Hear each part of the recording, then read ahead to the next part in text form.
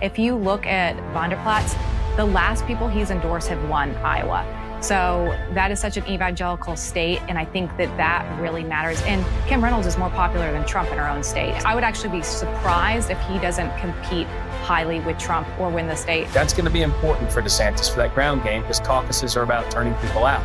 Doesn't mean he wins, but I'm just saying that's significant for him. All right, good Monday to you. I hope you had a great weekend. This is the Sean Spicer Show. You are in the right place to make sure that you start your week off right when it comes to everything that's about to happen politically. Big debate Wednesday night in Alabama. News Nation is the host. I will be down there doing pre and post show. We've got the show going live from down there, so it's going to be fun. I think we'll bring in a lot of folks. Have a little view for you of what it's like to be out there and bring you inside the debate hall as well. Obviously, a lot of behind-the-scenes stuff. Today, though, we're going to break that all down with our amazing panel.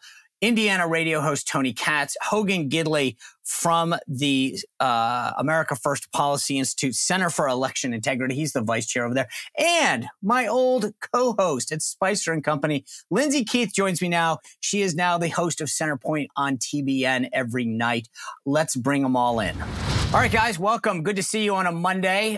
We are taking the show on the road, headed down to Alabama, as I said just a minute ago. So let's start by previewing this debate. Chris Christie today says that he's in on this debate. He made comments yesterday on CBS's Face the Nation saying he's met the qualifications.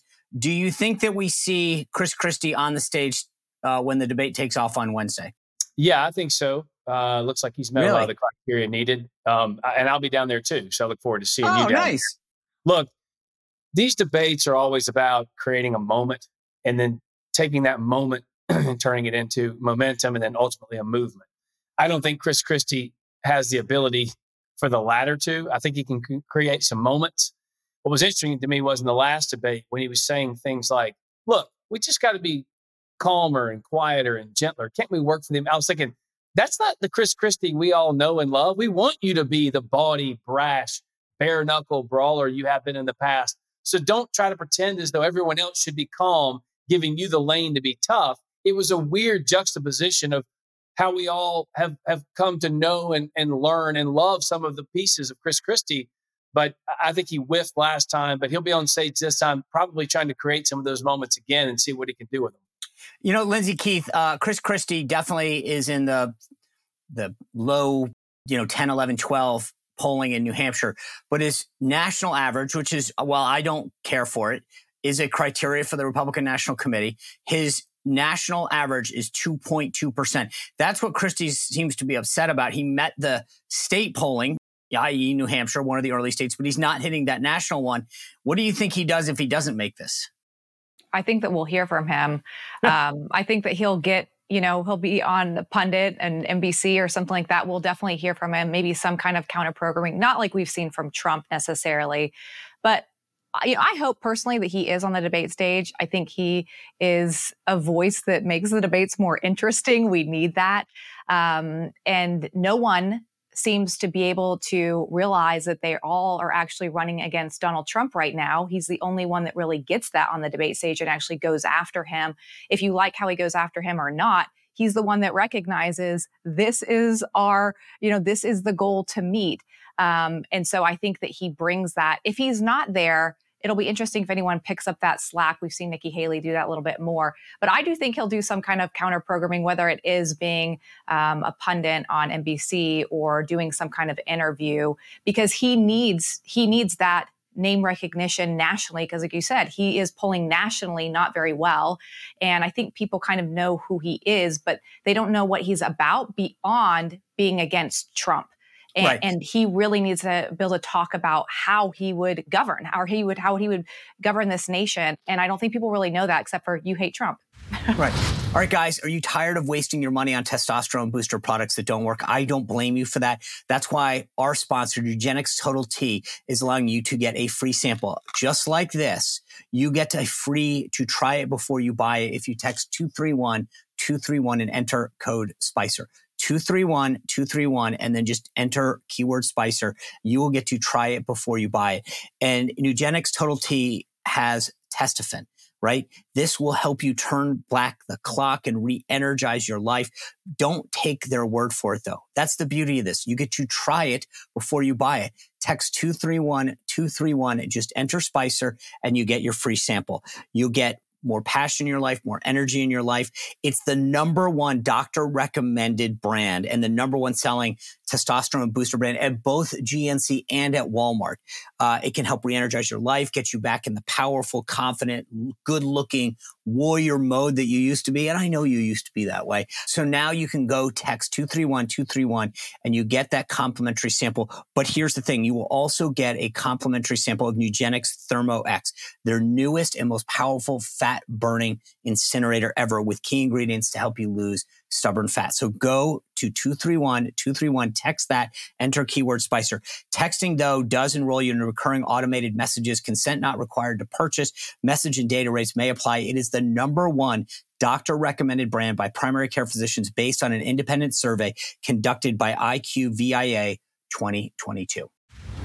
Tony Katz, the Chris Christie strategy is, I'm going to do really well in New Hampshire. I'm going to slingshot into Nevada and South Carolina, and then Katie bar the door, here I go.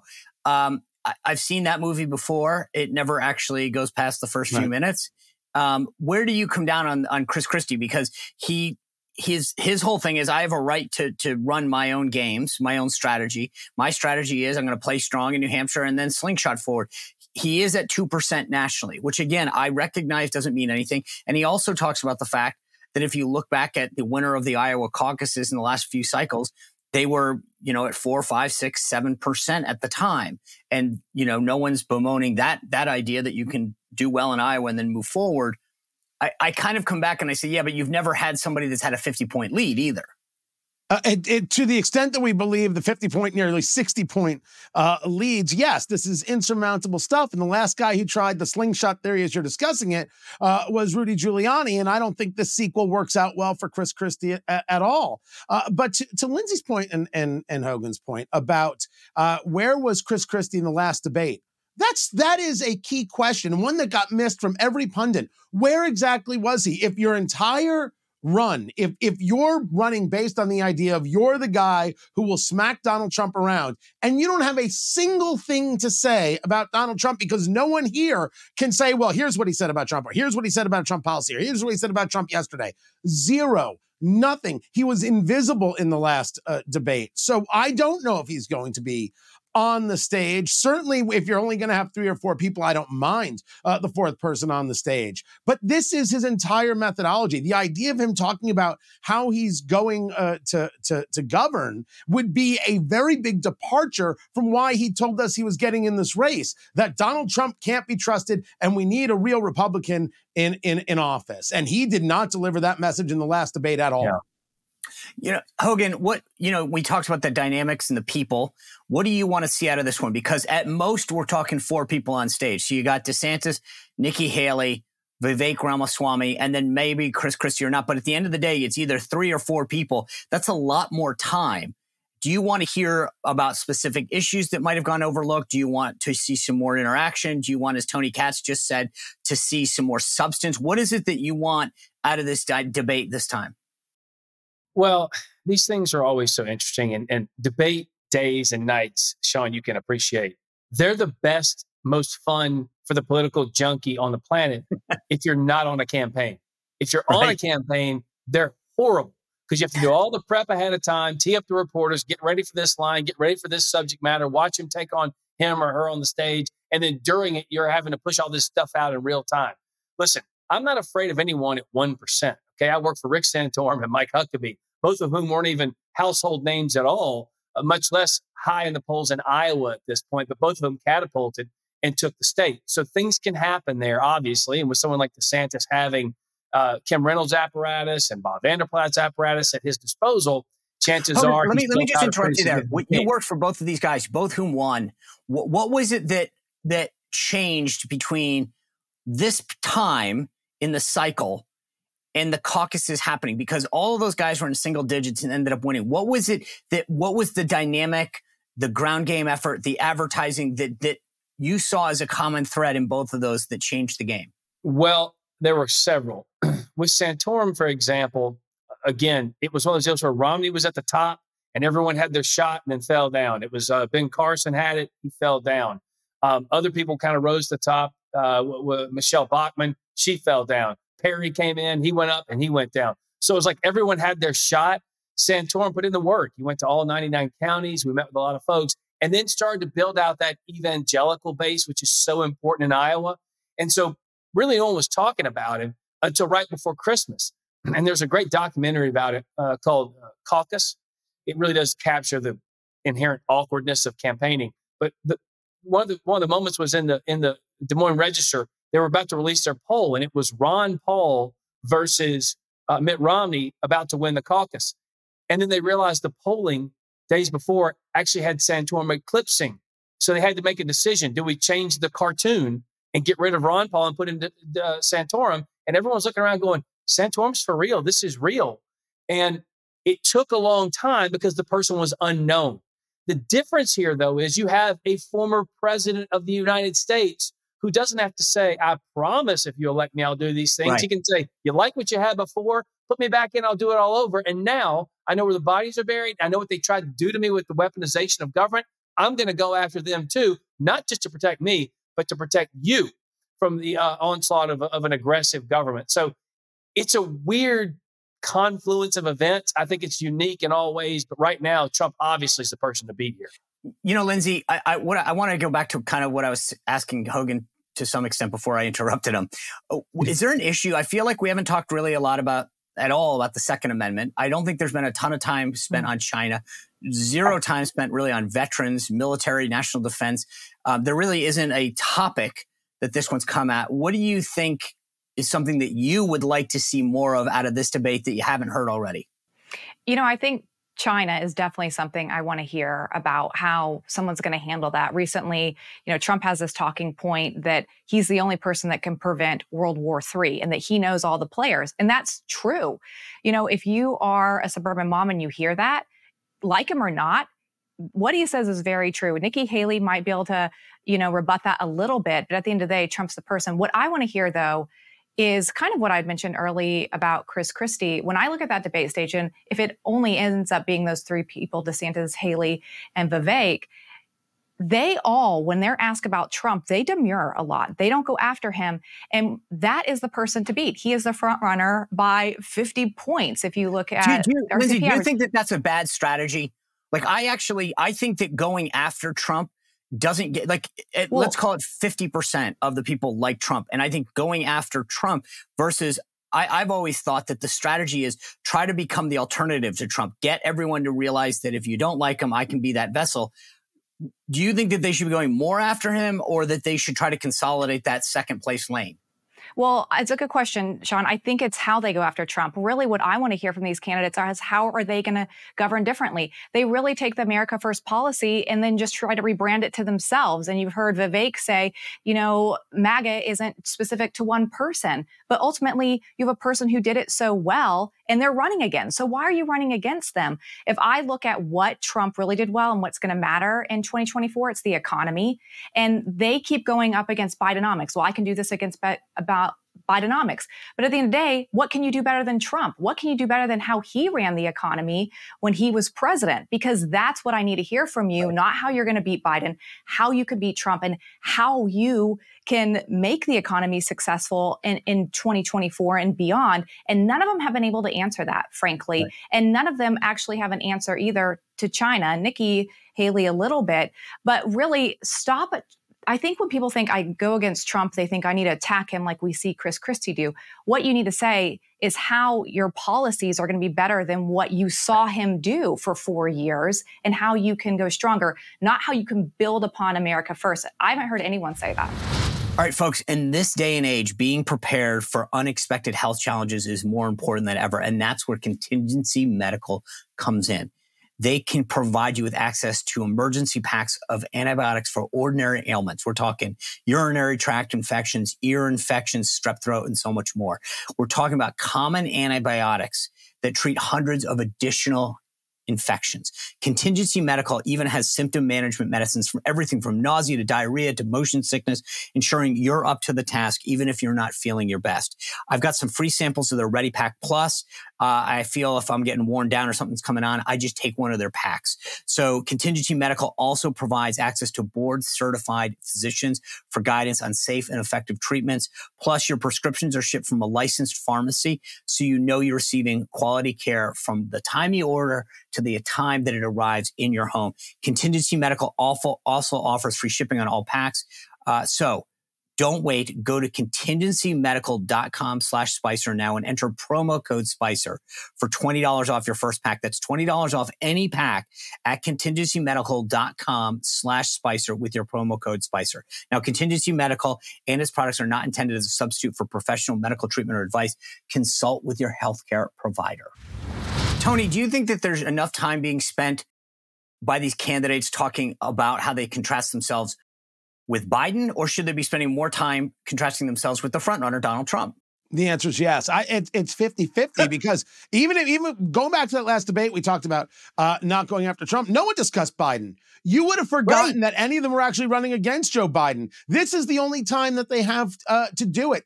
The argument of, and I totally agree, it has been paint yourself as the alternative. Oh, Trump this. Oh, there's the indictments here. He's crazy this. It's too much baggage there. But the polling has not shown any of that.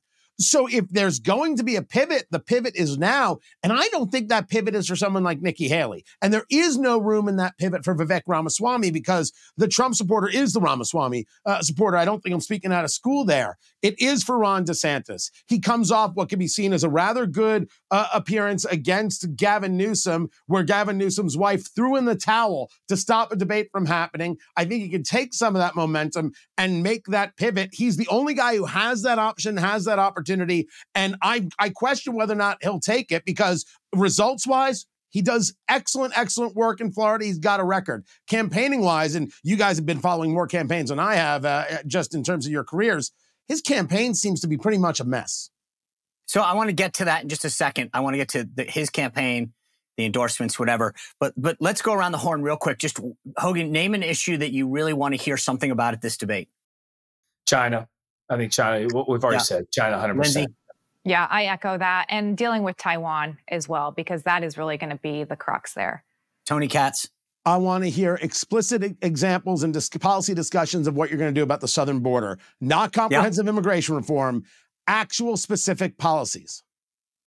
Yeah, I wonder if because there's at most 4 at this debate, whether we're going to let them, because it's interesting, going on for 60 seconds, anybody can do that and just throw out a ton of buzzwords. When you get to 2 minutes plus, you got to have some heft in there, some substance. And I want to see if that happens. Let's kind of just keep going some rapid fire because I want to move on to the DeSantis campaign in a second. Do you think that any one of the 4 candidates that I mentioned is out before New Hampshire? Hogan Gidley. Ooh. So we're talking, the right answer. Just so we're clear for everyone who's listening, I mean, obviously Trump's in. Then we got DeSantis, Haley, Ramaswamy, and Christie. Do any of the 4 not named Trump drop out before New Hampshire, Hogan Gidley? The only one would be Vivek because Christie's putting all of his eggs in New Hampshire. So Nikki is counting on her home state to be her Waterloo. And of course, DeSantis, I say DeSantis, if he finishes 3rd in Iowa, I bet he gets out too. Yeah. Lyndsay? I say no because New Hampshire is so quickly after Iowa. I think that they'll try to just do everything they can to stay in until into New Hampshire. Tony Katz. I think that's right. You make a very good point about if DeSantis finishes 3rd in Iowa. I get that logically. I just don't think they'll do it. I think they know they're not going to do well in New Hampshire. I wouldn't be surprised if they wait to see if they have some value in South Carolina, which is going to be tough enough for them. Yeah. Yep. Okay. I'm gonna do my John McLaughlin impression, and if you don't know who that is, Google it. I'm gonna go wrong. The answer is DeSantis. I think here's my answer. If Hogan hits on something, if he does not do well in Iowa, he's going to drop out because he still is young enough that he's got a future political career. He's still governor of Florida. If he gets his butt spanked in Iowa and then goes on to New Hampshire and equally gets killed, he's coming back to Florida and not able to run for dog catcher, right? I mean, my point is that at some point you make up an excuse, say, I'm going to go back to my and govern and do all this stuff in Tallahassee. But if he gets embarrassed in Iowa, he cannot afford to get embarrassed twice and expect to live on in the future. The last thing I want to ask about in Iowa before we turn to the DeSantis campaign specifically is there were a bunch of endorsements this week. So you got DeSantis getting Kim Reynolds, a very popular Republican governor, and he got Bob Vander Plaats, the CEO of the evangelical group, the Family Leader. Then on the flip side, Nikki Haley got the backing of the Koch-backed Americans for Prosperity, which is going to be mail, ground game, advertising. Around the horn, Hogan, I'll start with you again. What do you think the impact of any and all those endorsements does to the race, if anything at all? And I want you just to, what one do you think mattered, if any? Typically, I say endorsements don't matter, but in a state like Iowa, when you have Kim Reynolds, who's very popular there, when you have Bob Vander Plaats, who has a pretty big organization statewide, that's drawn some serious victories, mobilizing the evangelicals, that's going to be important for DeSantis for that ground game, because caucuses are about turning people out. Doesn't mean he wins, but I'm just saying that's significant for him. The Nikki Haley piece, talk about your all-time biggest meh moments, because she got the Koch brothers. In today's GOP, it doesn't make you receive praise. It kind of turns you into a pariah, because no one wants to talk about the globalist, elitist, corporatist groups like the Koch brothers going with someone like Nikki Haley, who seems to have embraced that neocon lane of this race. I think she's in a position that is not just untenable, but is very unpopular with the GOP base. It's going to be hard for her to use that, other than the money, which is great. Right. So Lyndsay Keith, I want to put the same question to you, but here's what I would caveat it on. I agree with Hogan's assessment to some degree, but it's not like they're running around saying we endorse Nikki Haley. They're just going to spend a ton of money supporting her. Most voters probably won't even know that it's AFP that's backing her. But the base knows. Okay, fair enough. But my question is, and I think the base, the people who it matters to already have made up their mind. But Lyndsay Keith, same question to you. What, if any, of these endorsements matter? So I actually think the Kim Reynolds one and Bob Vander Plaats are the biggest ones for DeSantis. I don't know if it'll make him win Iowa, but it'll get him, I think, very close. If you look at Vander Plaats, the last people he's endorsed have won Iowa.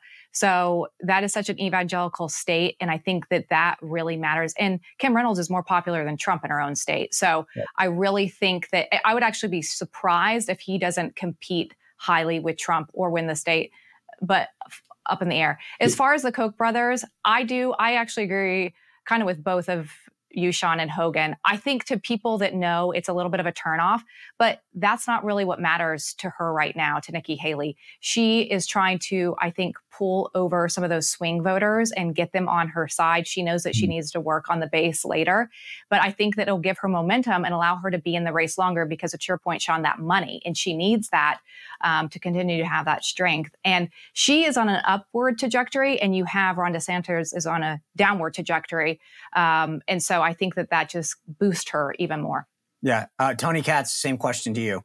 So the trajectory part doesn't matter if Vander Plaats turns people out to caucus, and the whole difference between caucus states and primary states and the amount of work that it takes. That's why all the polling regarding President Trump, it's there. I'm not going to deny that it exists, but does that translate into people sitting in a high school gymnasium and moving around like pieces on a Monopoly board and caucusing for you? So that's the question. I do think the Vander Plaats endorsement certainly helps. I don't think I'd give a good answer regarding Kim Reynolds. As for the AFP side, and full disclosure, I've done a ton of work with Americans for Prosperity. They sponsor my video series on Rumble. Search Tony Katz right now. I was blown away by the Nikki Haley endorsement, because I didn't understand why they did it. This is, AFP deals a tremendous amount with the grassroots and the activists. And I don't think they're there for Nikki Haley. And I think for a lot of people, there was a lot of, wait, I'm sorry, what have you done? Never mind that they picked Nikki Haley. They picked somebody in general. I think it was Axios or one of the others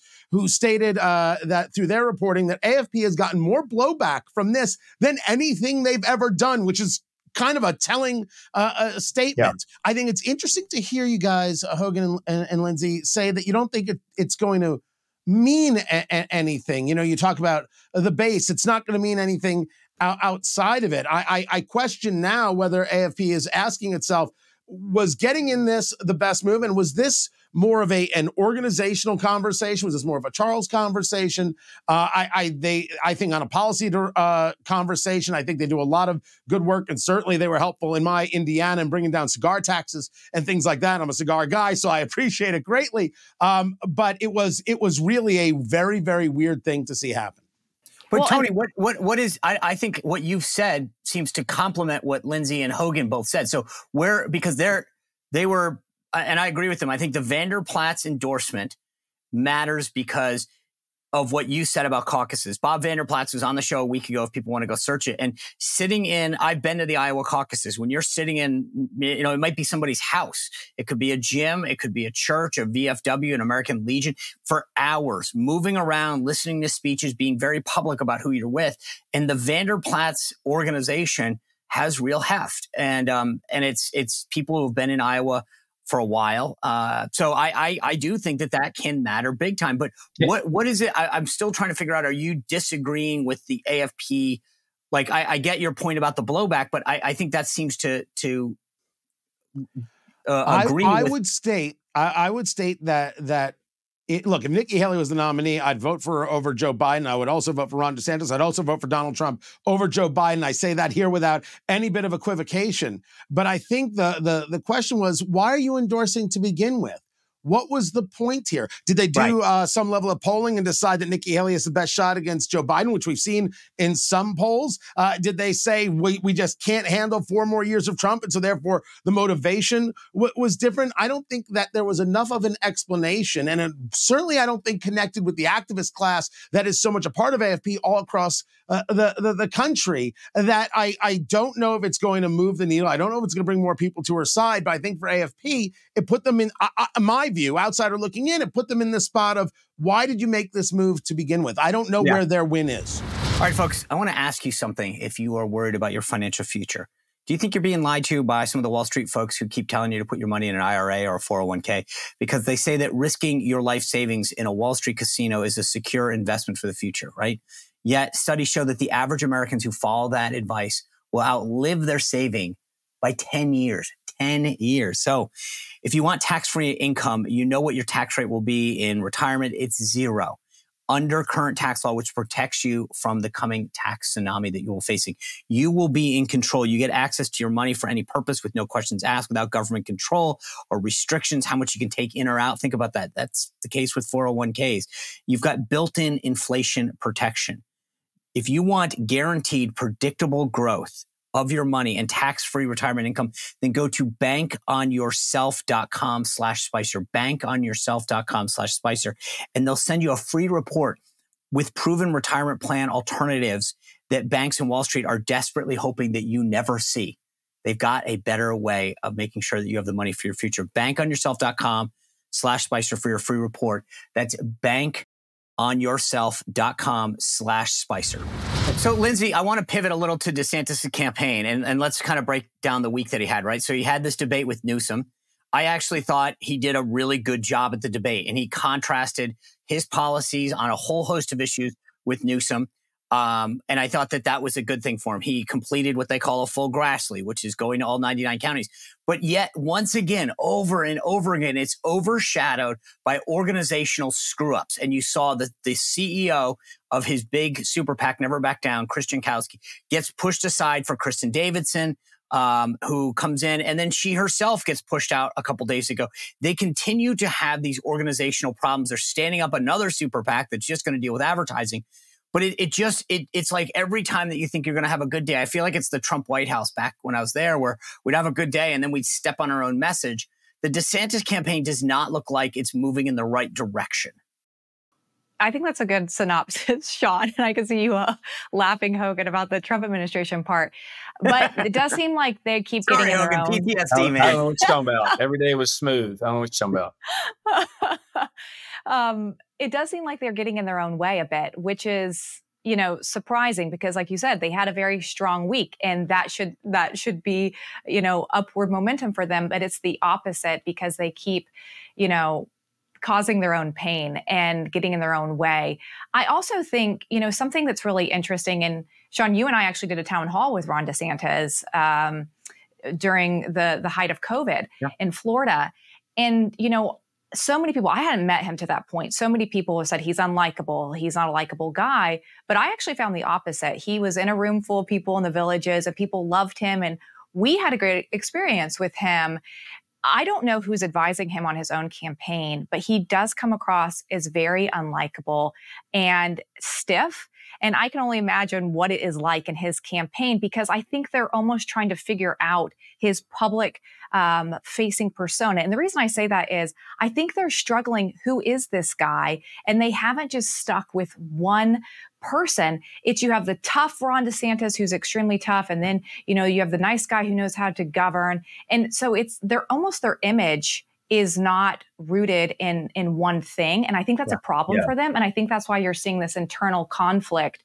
And I remember when I was on Romney, they didn't want him to be the awkward, rich guy that he was. And it messed up. After 2012, all the press was like, who is this guy? The movie Mitt came out, the documentary, and they were like, where was that guy? Right. But he was getting advised to be something he wasn't. And I just wonder what's happening to Ron DeSantis. And I think that's why you have some internal turmoil, because they're not set on who he should be. And that's why I think that he has fallen. Yeah. Hogan, do you think that, what did you think of the debate between DeSantis and Newsom? Because I said this before, I thought it was too late. I think that DeSantis benefited from it. He looked good. He had some great stats. He conveyed his record really well. But I think that, and he showed that he can go toe to toe with a top Democrat. I think it just should have happened a lot earlier when that would have mattered more. I don't know that. Yeah. Just a couple of things. I want to hit on something Lyndsay said. The fact that we're talking about, we don't know who the real Ron DeSantis is personality-wise with 40 days to go to the caucus is really one of the problems. It would have been better, I think, in one of those debates to lean into it and say, look, I understand a lot of people don't think I'm likable. I understand I'm a little awkward. But what I am is someone who can get the job. Like, lean into what you are, right? Like, Romney tried to pretend he wasn't rich. Trump was like, yeah, I'm rich. Don't you want to be rich? We can all be rich, right? Lean into what you are instead of trying to change it. It makes you look. See, Hogan, here's what I'll tell you. The difference is this, and I agree with everything that you guys are saying, because I think that's the beauty of Trump. He embraced his success and said, I've been successful, and the reason I'm running for president is because I want you to be successful. And I'm a billionaire, and I've played by the rules, and I've made these donations, and I've got a plan. And he actually, people were like, I love it. Whereas Romney hid from his success and his wealth, right? The difference is, and here's where I would argue, you have been around a lot of campaign Hogans. Tell me about the room that you walk into where you say, Governor DeSantis, hi, it's me, Hogan. I just want to tell you something. I think it would be great if you started the debate by acknowledging that people don't like you and that you're just a little awkward. Like, that's a bit different than embrace your success and your wealth. That's like saying... But that's the elephant in the room that dogs I him. get it. I'm not saying, but I'm telling you, how would you as an aide approach that conversation where you're walking in and saying, can I just talk to you privately about something? Yeah, well, I mean, you got to be honest with the candidate. And I think it's not something Ron DeSantis doesn't know. That's why he's in the position he's in right now. Look, I found his talking points and his data far superior to Gavin Newsom's. And Gavin, as slick and snake oil salesman-y as he is, he still comes across as a little bit more affable. It looks greasy to us, but I could see how the middle America would go, yeah, listen to him. He's how dare you? It was calm. DeSantis came across very harsh and halty. And that's a presentation issue. It's not a personality issue. But I'm saying we know that about him. I think he won it because on the merits, he had better solutions, and his record is far superior at making the people of Florida have a brighter future and a brighter present than that of Gavin Newsom. It's obvious, okay? Yeah. But the problems at the top of that campaign with the PAC and everything, we get all that. That's where I do think the voter doesn't care anything about that. That's why the Vanderplots and the Kim Reynolds piece doesn't even focus on the hierarchy there. They're focused on the grassroots turnout. I will say one thing about Trump, and Sean, you were part of this, and I was on the outside. On another campaign with Huckabee early on in 2016, I remember us making the claim to ABC and NBC when we met with those news organizations. It's a Facebook candidacy. Those people aren't going to show up in caucus for that guy. They just want an autograph. They want a picture with him. They want to be part of it. Well, I'll be damned if they didn't show up for him. In fact, he got the most votes ever, only eclipsed by Ted Cruz, who won the state. And I want to remind everyone in Iowa, I'm from South Carolina, 7 of the last 12 people who win Iowa won the nomination. 11 out of the 12 who won South Carolina won the state, won the nomination. So it doesn't have necessarily a reputation of picking presidents. That's an interesting dynamic I think we should watch too. Well, and they will tell you. I mean, if you ask people in Iowa, they'll say our job is to winnow the field, and then New Hampshire, South Carolina, Nevada help get that person launched off. But Tony Katz, let's go back to the debate a second. I actually will say something, that I thought was interesting. I give Gavin Newsom a ton of credit for showing up. He shows up, he debates Ron DeSantis, who's running for president of the United States. He knows that he not only has to defend California, which, I wouldn't want to defend that. But he has to basically be the de facto Biden-Harris surrogate, which he was. And he's facing Sean Hannity as the moderator. I had a newfound appreciation. I don't think he did well. Don't get me wrong. But I was like, dude, that takes a lot of to say, I'm going into the lion's den and I'm willing to do it. And I tell you what, if I get it. We're all talking like he is auditioning for 2028 right now and saying, look at what I can do. I will not back down on anyone. I will defend the party. I tell you, I've been a big I've always thought Pete Buttigieg is the guy that the Democratic establishment is going to rally behind. Gavin Newsom, as a straight white male, I've just had a hard time thinking that the Democratic Party will embrace. But he made a good case that he can take the fight to the right at that Fox News debate. All right, let me give a counterpoint to that.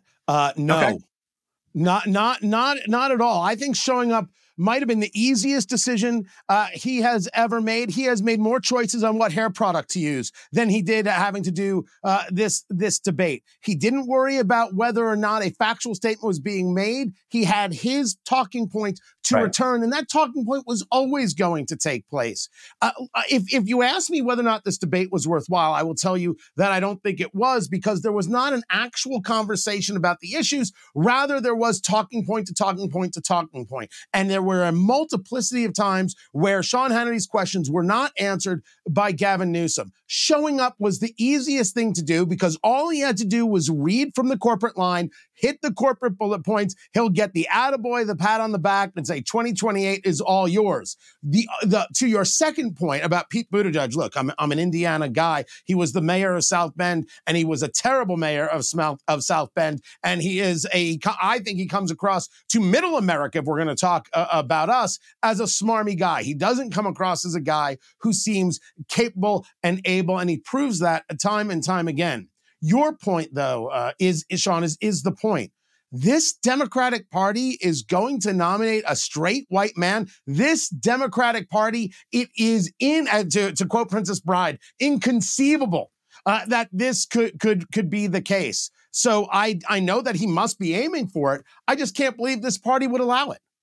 I think the thing that was interesting to me, Lyndsay, is look, I think the inconceivable, Tony Katz pulling the Princess Bride reference out, is perfect. The idea in this day and age, allowing a straight white dude to be the nominee of the party. And I got to say, considering the word salads that come out of most of the folks in the Biden administration, I looked at him and said, yes, he might not. And just so we're clear, I agree with Tony. He didn't say anything that was true.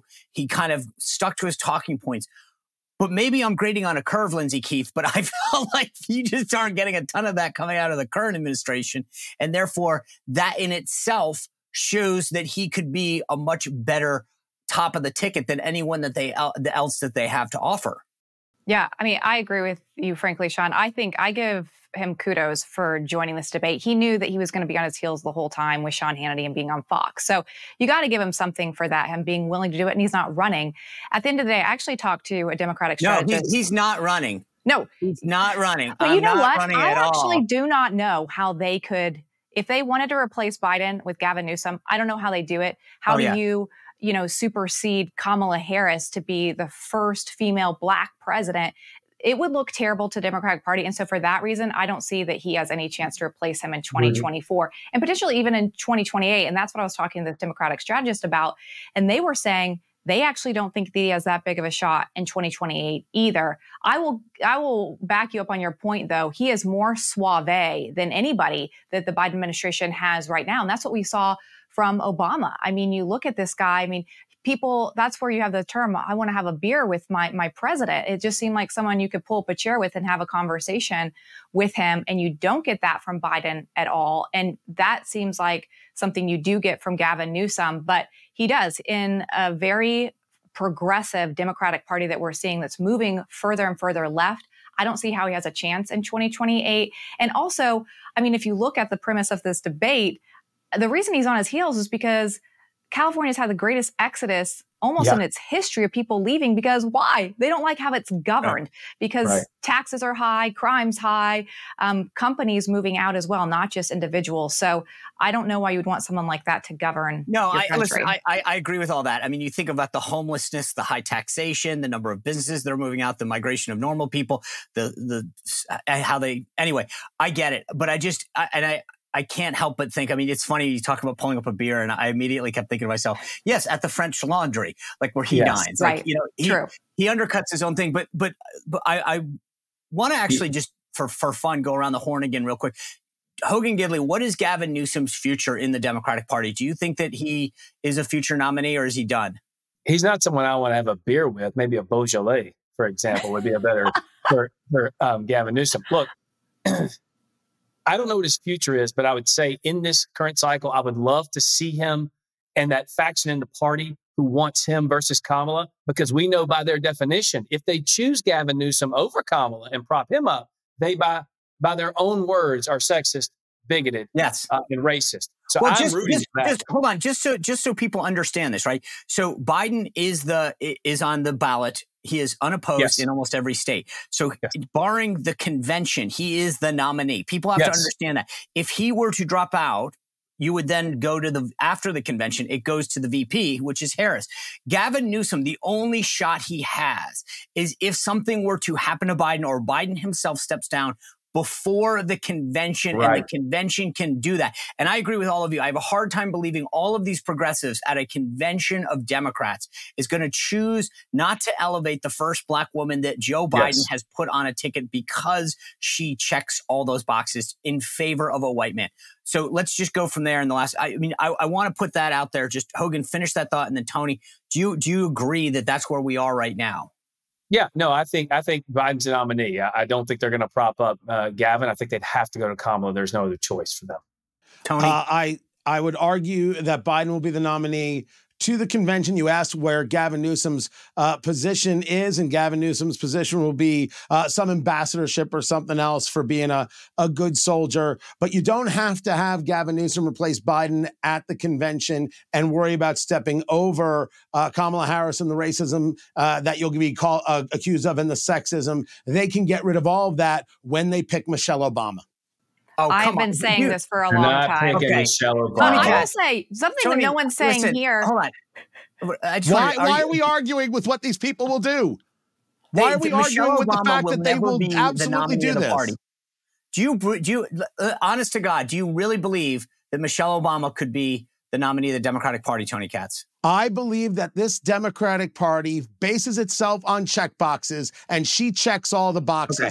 Of course, it's possible.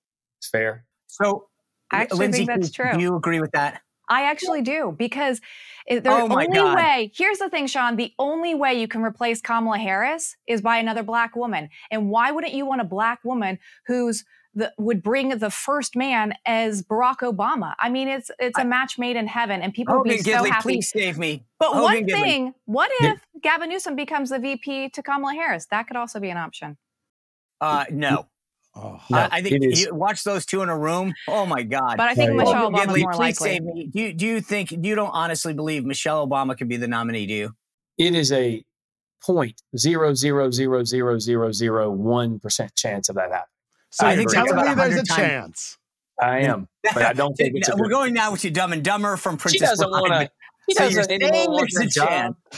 what's going to happen is people are going to see how likely it is that Trump will beat Biden, and Democrats are going to start to freak out, and they will have to rally, and they will have to bring somebody who they know can beat. And it's not Kamala Harris; it will be Michelle Obama. Okay, Lyndsay's 100% right. It's obvious that everybody started drinking really early today.